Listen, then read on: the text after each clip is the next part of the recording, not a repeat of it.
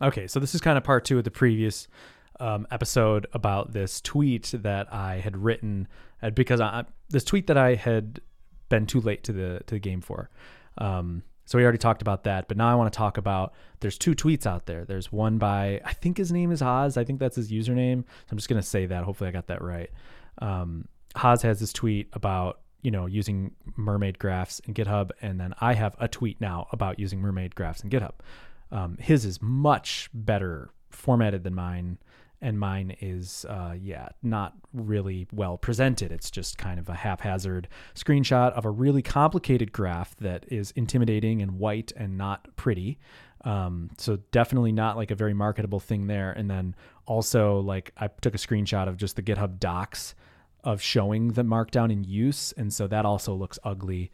So it's an ugly tweet and it's convoluted and I put almost no time into crafting it.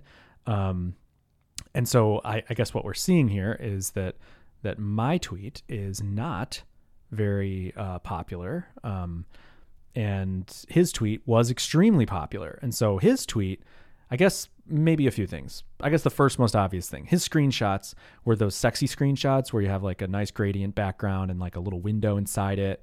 And he kind of boiled it all down to be, kind of like, I don't know, just the most essential, communicable, well-designed thing that you can look at and it's like, this looks nice and produced and it looks like you took something of value and put it on a silver platter and are handing it to me, and this takes almost no energy for me to consume and is extremely exciting, and of course I'm going to retweet it and like it because awesome.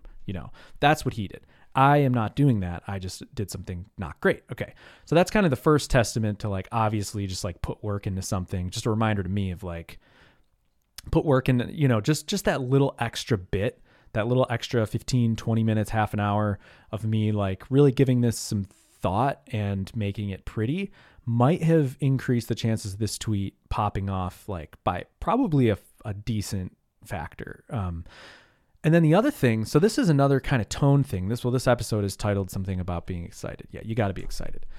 So this is the one part of my tweet that I think is a little disingenuous. So I started with a flame emoji already, kind of like ew, whatever.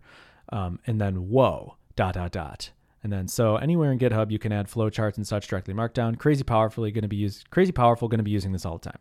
Nothing in this is not true. The only thing that is somewhat vaguely untrue is that I am right now very blown away by this and saying, whoa. What that was actually last week when I said, whoa. So it's like if I had written this tweet right away, and I know I'm not like lying here, but in review, this tweet is written as if I just came upon this knowledge and am very excited about it because I said, whoa, and I have a flame emoji. But that is not that true. A week has passed and I'm not excited about it. It's now just something in the log of things that I once thought was really cool when I first encountered it, but now I just use and like no exists, And so I think about like how much it matters to be excited about something and how, people always tell me that like with my conference talks and such is like, kind of my edge or the thing that is just really contagious is my excitement, which is easy to come by for me. I'm excited about a ton of stuff, a lot of things I get really excited about.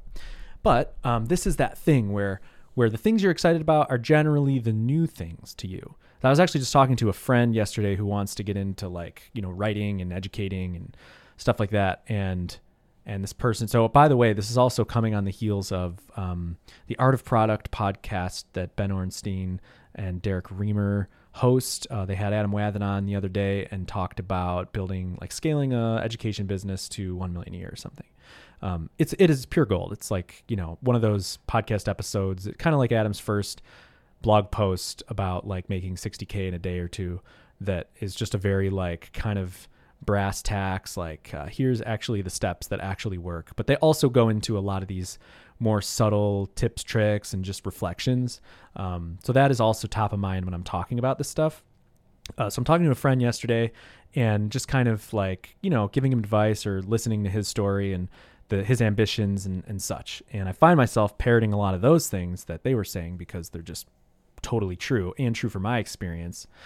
And so this is one that is huge, is being excited about the thing. And the problem is, I think there was like a good quote from that podcast. Maybe they were quoting somebody else, or maybe it was original, of like, the best person to teach something is a person who learned it like 2 days ago or something, I don't know. And that is just super true. It's like the best time to write that hot tip tweet about that thing is as soon as you discovered that thing. And the risk is, of course, that everybody else knows about the thing, or it exposes you for being a noob because you just found out about this thing. And I think like early in my Laravel tip career, it's funny, if I would go back and look at things, there are so many things that I would now be like, boring, I know about that, like, duh. And at the time I didn't. So I was excited, and all the people who didn't know about it caught the excitement, were amped, and, and got value out of it. And it was all good. But now I feel like I'm incapable of writing those things without, it just feels like a lie for me to be like, oh, did you know that you could do this? Okay, let's say I write these tweets in a very honest manner of like not expressing any newness or novelty, but just like, did you know that Laravel, maybe that kind of works, but it just feels like it doesn't have the same energy that, oh my gosh, I just found out about this thing. I'm so amped about it. Check it out. That is the best posture to have when communicating anything, is like, whoa, because it's not speaking from on high. It's not calculated. It's not any of those things. It's not educating. It's just like dude being pumped about a thing and telling you about the thing he's pumped about, and then you get pumped about it. And that's the magic formula. So anyway, I don't know, just a reflection on that is like, and I've expressed this before, that the things that I am excited about or am like applying my brain to, feel like much higher level things in the maybe JavaScript or Alpine, Laravel, Livewire, PHP realm, where like when I was getting into crypto and Web3 and stuff, I was totally green. And that would be the time to write about that stuff, because I'd be like, oh my gosh, this like really frustrating thing I just got clarity on. But now it's like, oh man, I've like already stepped over all those stones or put those bricks on my wall. And now it's like I have to like go down and look at some really old brick and see value in it. But I don't see the value in it anymore, because that's just the nature of learning things. You learn a thing and then it's like, oh, I know that thing. That's not that exciting, Or like, yeah, I could tell people about this, but do people really care about that? Everybody knows about that. You just kind of assume that everybody knows the things you know. So whatever. These are somewhat obvious reflections. And again, nothing you can't find in that Art of Product podcast. But it's just a reminder to me of like, strike while the iron's hot, and just like capture that excitement. That excitement that you have for that thing is like kind of the most valuable thing. And if you can apply some rigor to that and like communicate something well, that's a magical combination, and you could build a whole career off that. And that's like largely what I've built my career on.